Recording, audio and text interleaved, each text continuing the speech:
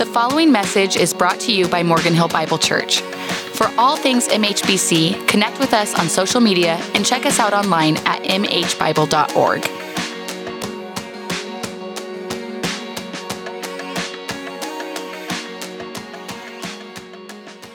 Good morning. Welcome to Morgan Hill Bible Church. Again, happy Mother's Day to all the moms out there, whether you are a birth mom, a spiritual mom, an adoptive mom, a foster mom. We are so thankful for you and for all the work you do. I know I am blessed. I have an incredible mother myself, and I'm married to a woman who's an amazing mom to my two girls. And so I'm so thankful for her. One of the amazing things, right, is since we are made in the image of God, and I love to think about this, the best things about motherhood are still just a reflection of the perfection that is God, right? And so the best of mom's love and sacrificial care and compassion for others is really a reflection of the God that we serve, since we are all made in his image. And I'm so thankful for how that is seen so clearly through the testimony and faithfulness of moms in our world.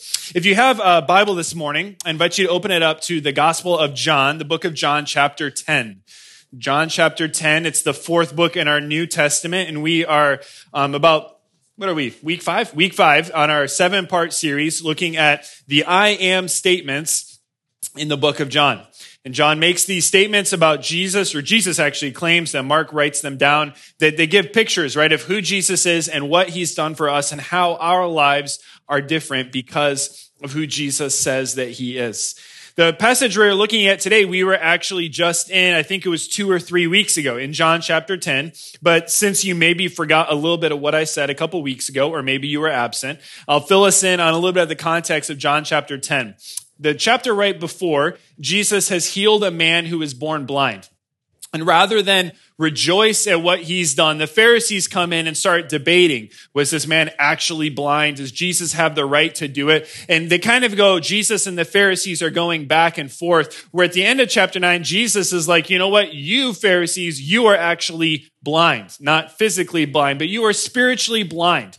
Because you don't recognize who I am. You don't see me, Jesus, the Messiah, the Son of God. You don't understand the significance of who I am, and you are actually blind. And then he goes in to talking about these I am statements. And in the beginning of John chapter 10, he brings up this idea of sheep and shepherds and a sheepfold. And the I am statement that we looked at a couple weeks ago was Jesus talked about being the door or the gate into the sheepfold, that he is the way to salvation, that only he is the one who can allow access into this sheepfold. And that takes place, it's said a couple times, but the last time he says I am the door is actually in verse 9. Right afterwards, again, in verse 11 is where we have our next I am statement. You could say these are kind of back-to-back I am statements of Jesus, something we all found out the Warriors won't be going back-to-back this year. So as a Laker fan, I had to get one of them in. Sorry if it's too soon. I just had to do one. No more jokes, I promise. We got one Laker fan over there. I like it. All right. So verse 11, Jesus with another I am statement says this: I am the good shepherd. The good shepherd lays down his life for the sheep. Now, what's unique and significant here is not so much that Jesus calls himself a shepherd. We're going to look at several passages throughout Scripture where this would have been expected for anyone who's a religious leader to call themselves this. But Jesus doesn't just show up and say, I am the shepherd. What does he say? I am the good shepherd. And there's a reason that is there, because what Jesus is claiming for himself to be is in contrast to the religious leaders that he is in dialogue with. The religious leaders of that time were seen and called, kind of a title of them was they were shepherds of the people, not literally out with sheep, but they were shepherds of the people. And Jesus claiming to be the good shepherd is saying, this is my leadership, how I lead my people, in contrast to you. And this contrast between good shepherds and what the shepherding that God gives versus those of the religious leaders is actually seen at other points in Scripture. There's a well-known prophecy that Jesus is referencing back to that they would have rightfully understood in his claim to be the good shepherd from Ezekiel chapter 34. Ezekiel chapter 34, we're going to read several verses from it. It says this, starting in verse 1. The word of the Lord came to me. Son of man, prophesy against the shepherds of Israel, not the actual shepherds, but the religious leaders. Prophesy and say to them, even to the shepherds, thus says the Lord God, Shepherds of Israel who have been feeding yourselves, should not shepherds feed the sheep? You eat the fat, you clothe yourselves with the wool, you slaughter the fat ones, but you do not feed the sheep. The weak you have not strengthened, the sick you have not healed, the injured you have not bound up, the strayed you have not brought back, the lost you have not sought, and with force and harshness you have ruled them. So they were scattered, because there was no shepherd, and they became food for all the wild beasts. My sheep were scattered.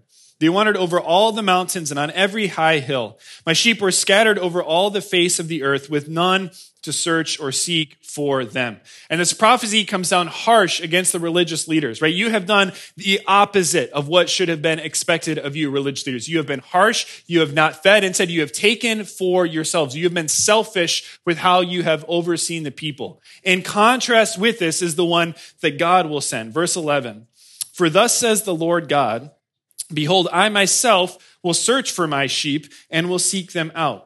As a shepherd seeks out his flock when he is among his sheep that have been scattered, so I will seek out my sheep, and I will rescue them from all the places where they have been scattered on a day of clouds and thick darkness. I will bring them out from the peoples and gather them from the countries, and I will bring them into their own lands. And I will feed them on the mountains of Israel, by the ravines, and in all the inhabited places of the country. I will feed them with good pasture, and on the mountain heights of Israel shall be their grazing lands. There they shall lie down in good grazing land, and on rich pasture they shall feed on the mountains of Israel. I myself will be the shepherd of my sheep, and I myself will make them lie down, declares the Lord God. I will seek the lost.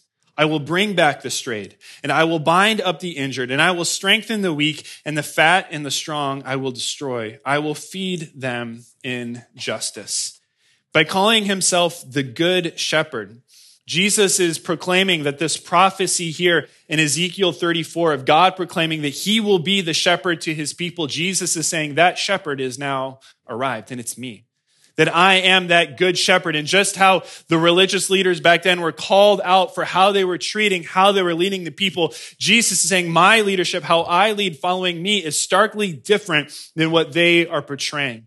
And so this morning, as we look at what Jesus is meaning by him being the good shepherd, we're going to see three ways that Jesus is different from the other religious leaders that Jesus is in dialogue with here, from the Pharisees. So again, verse 11, we're back in John chapter 10 now. John 10, verse 11. I am the good shepherd. The good shepherd lays down his life for the sheep.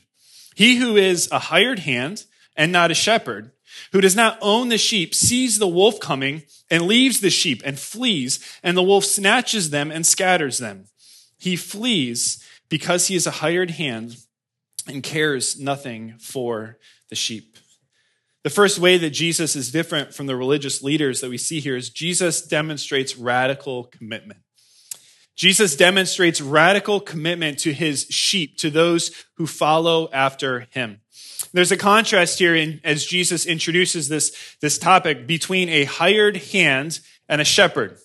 Right, between someone who's just hired to go about and watch it versus the shepherd, who these sheep are his, they are hers, they own the sheep. See, he's getting to this point that the greater the level of relationship, the greater the level of commitment is to the people in it. He's saying, I am committed to you because I don't just look at you, I don't just care about you, you are mine. Whereas a hired hand, and he's referencing here most likely the attitude of the Pharisees, the hired hand, he's saying, okay, maybe they're paid a working wage, but they go out, and when danger comes, who are they looking after? Themselves, right? They scatter not because they don't care about the sheep, but they care more about themselves. And this is a hired hand will be like, hey, nope, that's a little too much. I'm out. I have to guard me. But he's saying, no, the shepherd will see danger and will actually, if needed, so even lay down his life for the sheep. That this radical commitment that he will not abandon, he will protect them, he will stay with them, even if it costs him his life. The shepherd is deeply committed to his sheep. Jesus uses this idea of this deep commitment in one of the stories he tells in the Gospel of Luke. In Luke chapter 15, Jesus says this, what man of you having 100 sheep, if he has lost one of them, does not leave the 99 in the open country and go after the one that is lost until he finds it? And when he has found it, he lays it on his shoulders, rejoicing. And when he comes home, he calls together his friends and his neighbors, saying to them, "Rejoice with me, for I have found my sheep that was lost." Unlike these bad shepherds who let the sheep go astray, Jesus says, "I am the good shepherd, and I will not abandon my sheep. I will seek them down, even if they wander far from me. I will go and seek them out. I will leave the 99 behind just to go find that one who is straying off and get them and bring them back." He is deeply committed to us. The idea here is that the hired hand would run away from the wolves for the wolf coming, but the shepherd would stay. That Jesus protects us from the wolves. Now, we need to think about this because, Verona, some of us may read this passage. We may see, okay, the shepherd will protect his sheep from the wolves, and we may think, well, what about me? Because sometimes, if we're honest, it feels like our lives have been tossed to the wolves. Right? Like, well, does this verse just apply to everyone else and I got skipped over somehow? What does it mean that this good shepherd will protect me from the wolf? Because I've had a lot of pain in life. There's a lot of circumstances that I wish I could change. I don't feel like I've been protected all the time. What does this mean? Now, by Jesus being the good shepherd protecting his sheep, it does not mean that he will save you from all harm, from all injury, from all evil done against you. There will be hurt, there will be pain, there will be suffering in this life. But what he is promising here as the good shepherd is that you will never face it alone. That the good shepherd will never see your hardship, will never see your trouble and say, "That's too much for me, I have to back away." No matter the difficulty, no matter the circumstance in your life, Jesus has been there with you every single day.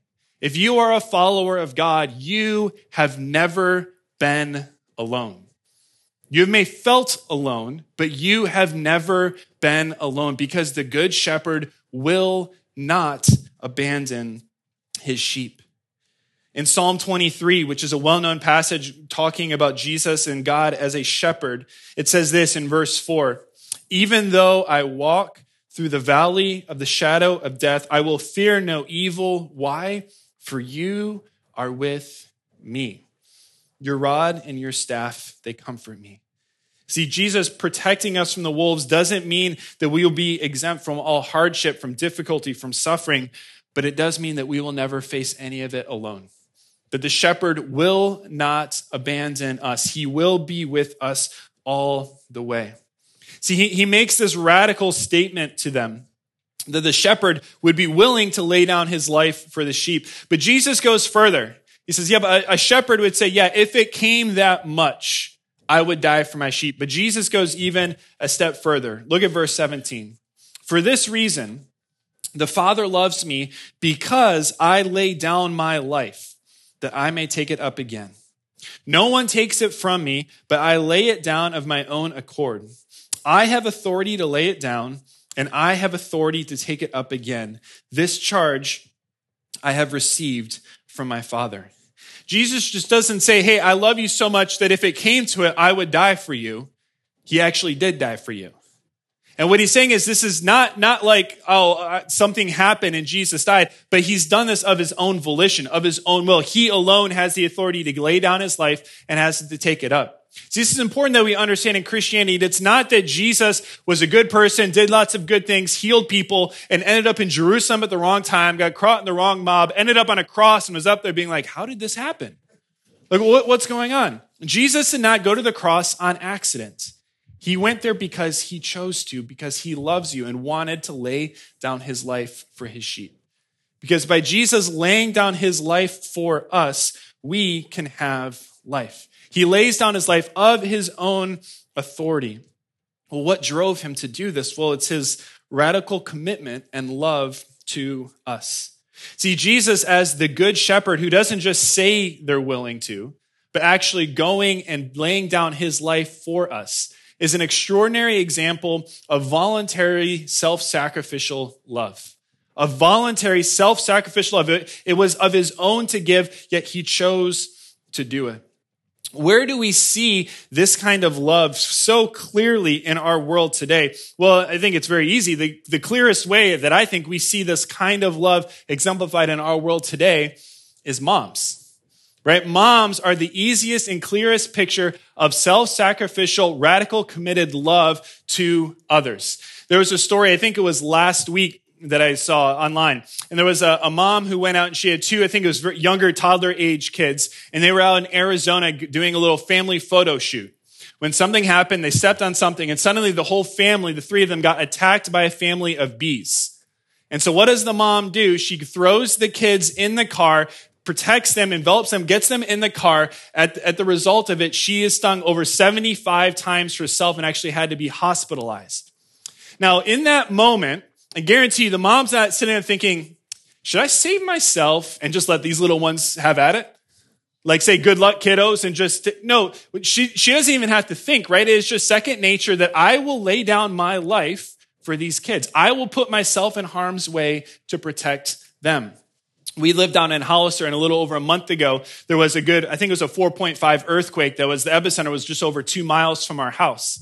And so it shook our house. It wasn't long, but it shook it pretty good. I was up here in Morgan Hill. I didn't feel a thing. So I think she's telling the truth. No, it actually did come.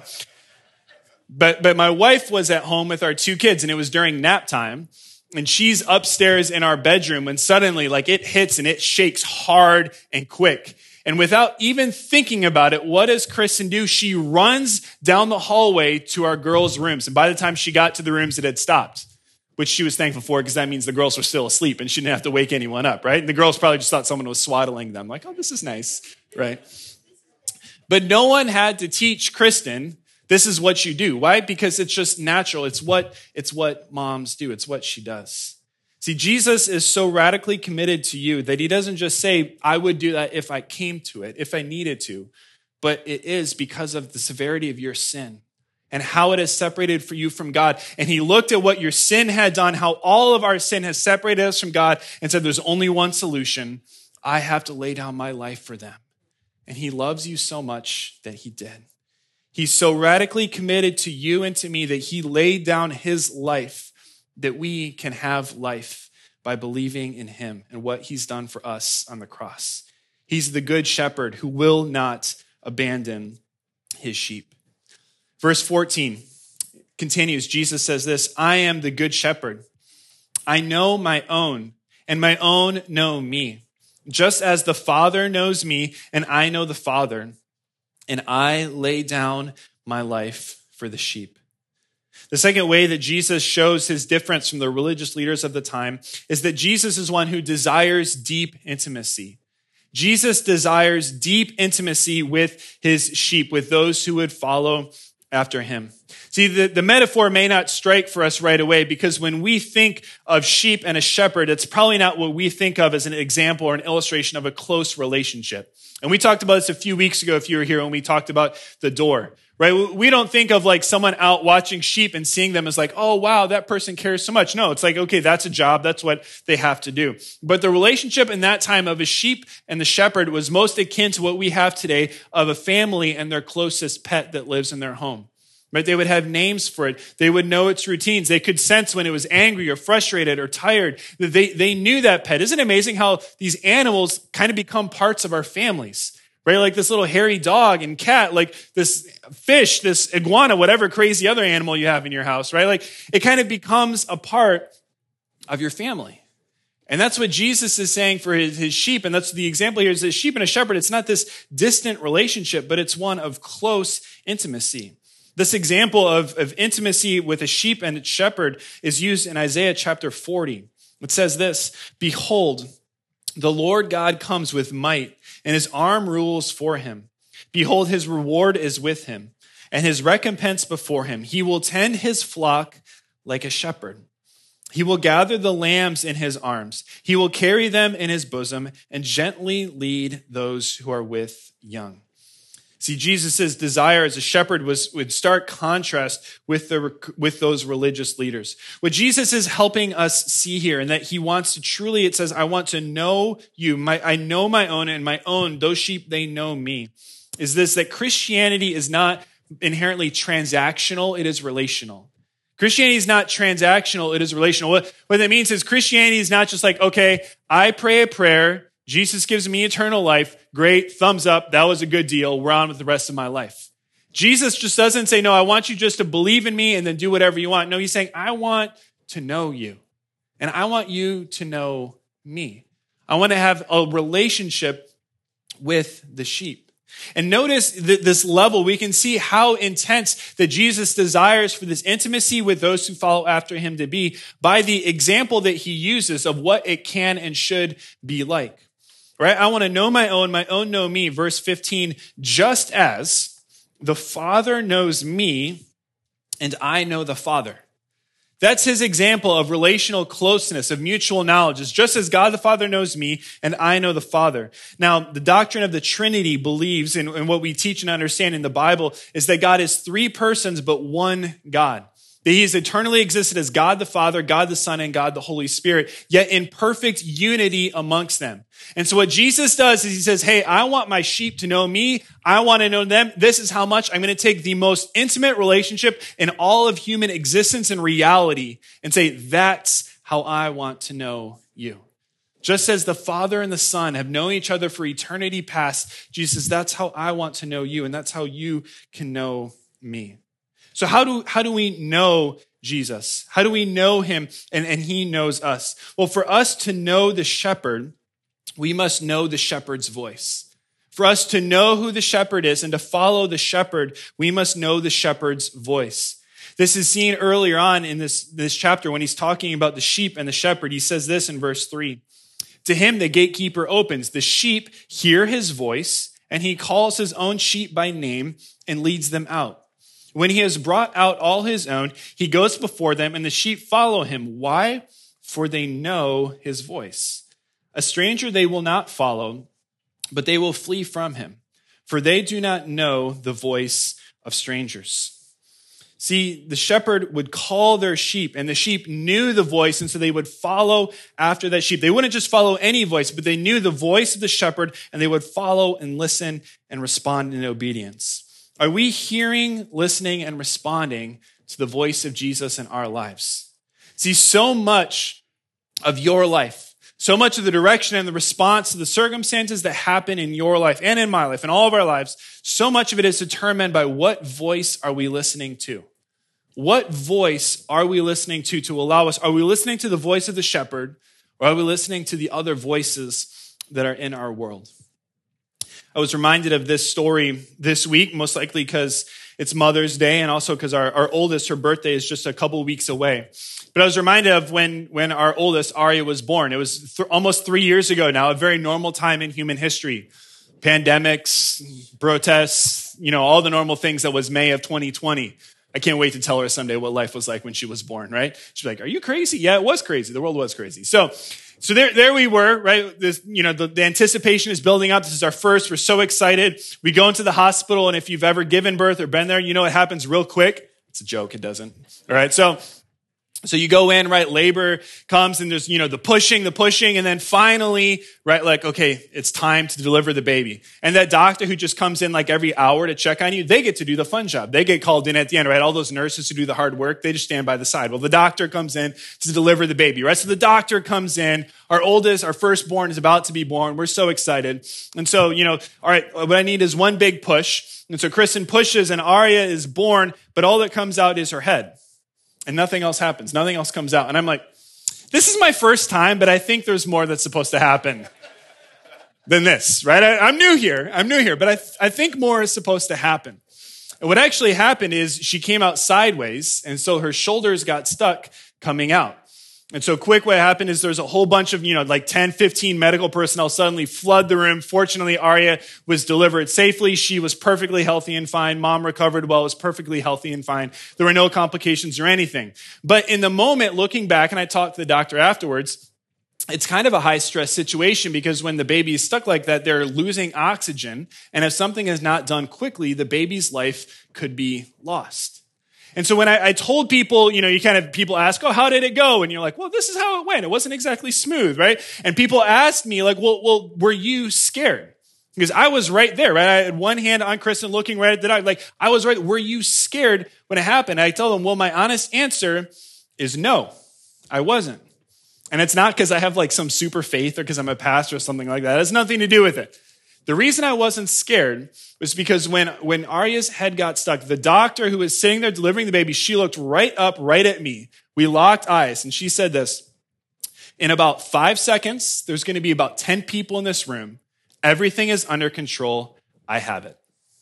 She said it in such a casual way. It was like, hey, what are you doing this weekend? There was zero hints of panic, of concern, anything in her voice. And I looked at her and I'm like, well, I don't know what's going on, but she's not panicked. And so I will listen to her voice. And so I was totally fine as these tons of people came flying into the room and what very easily could have been this a very scary situation. Why wasn't I scared? Because I was listening to her voice, not all of the things happening around us. See, in our world, there are so many things happening around us. There are so many voices that would fly into our lives. Are we discerning the voice of the shepherd? Are we listening to Jesus' voice? That amidst all that happens in our world, all that you hear, all the images that come at you, that voice that says, you are loved. You are not alone. You are cared for.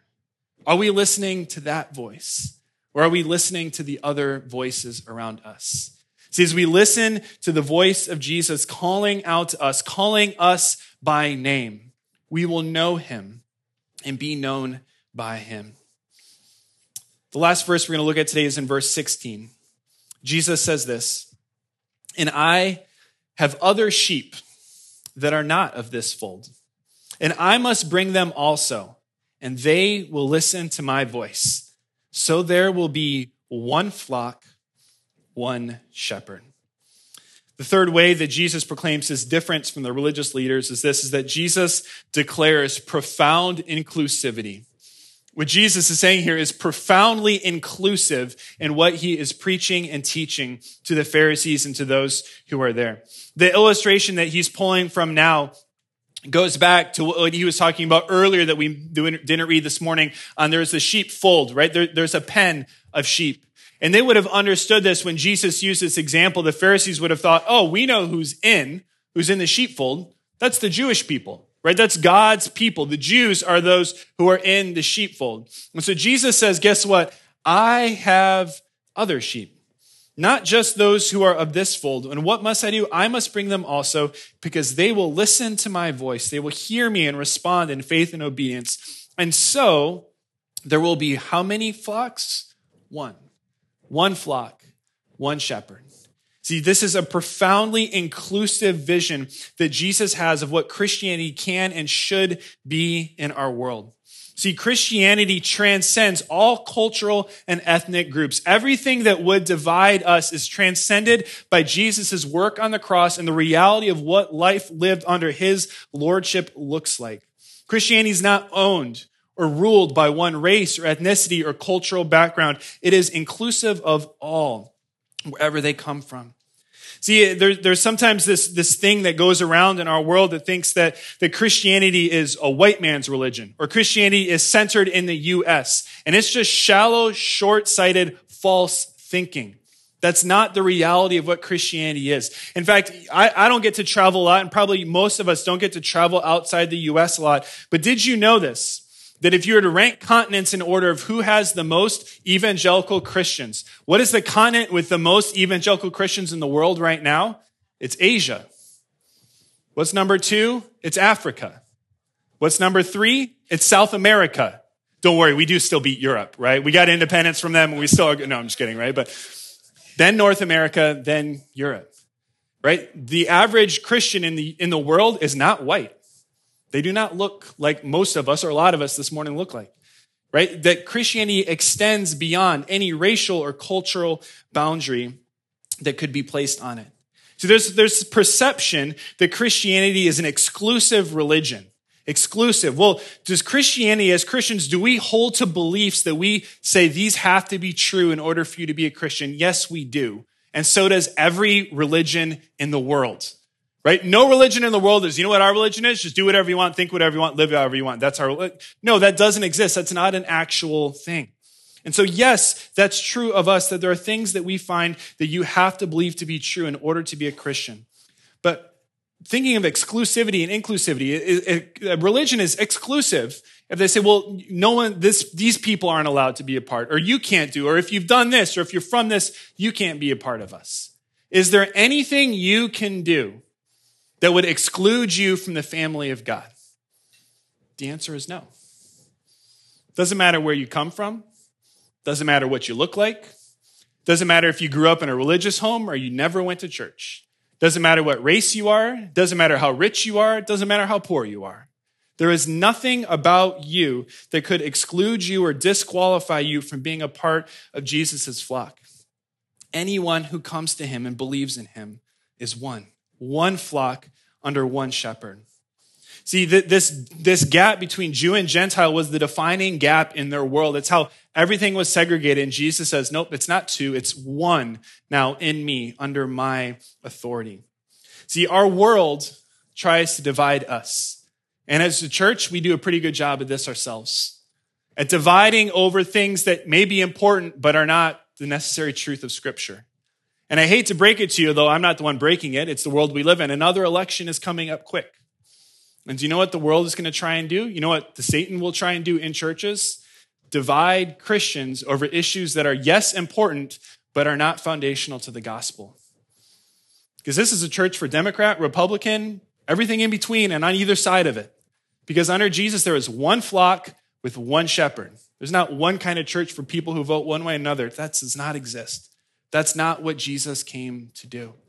As Christians, we need to stand on the authority that Jesus has united us, and he transcends any gap, anything that we would say in our world, this divides people. Jesus has blown that away through the cross. It says, no, under me there is one flock, one shepherd. Anyone can come to Jesus and find belonging, find purpose, find hope, find comfort, find meaning in him. Jesus is the good shepherd that cares, loves, and provides for his people. One of the things that I'm always interested in as a pastor is what people are looking for or reading in the Bible. And now that so many people use apps and the internet to read the Bible, we have a pretty good idea.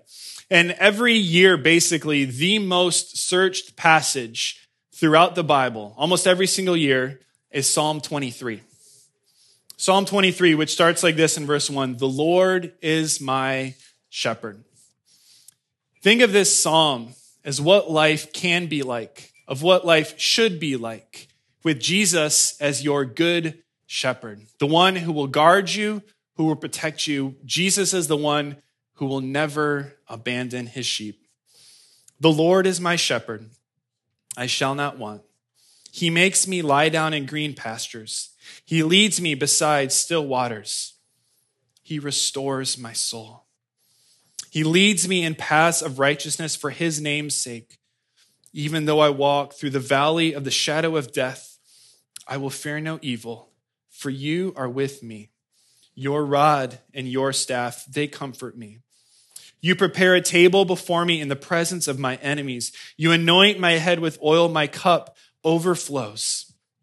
Surely goodness and mercy shall follow me all the days of my life, and I shall dwell in the house of the Lord forever. Jesus, we thank you that you are the good shepherd, that you came and laid down your life to seek and to save your sheep who were lost. God, we thank you for what you've done for us. God, may we truly know you. May we discern and listen to the voice of Jesus calling out to us amidst all the voices in this world. God, and may we stand united because we are not divided, but we are one flock with one shepherd because Jesus is our Savior. And we thank you for what you've done for us. We pray this in Jesus' name. Amen. Thanks for listening. Continue the conversation with us on social media. Never miss a message and subscribe to our podcast on iTunes.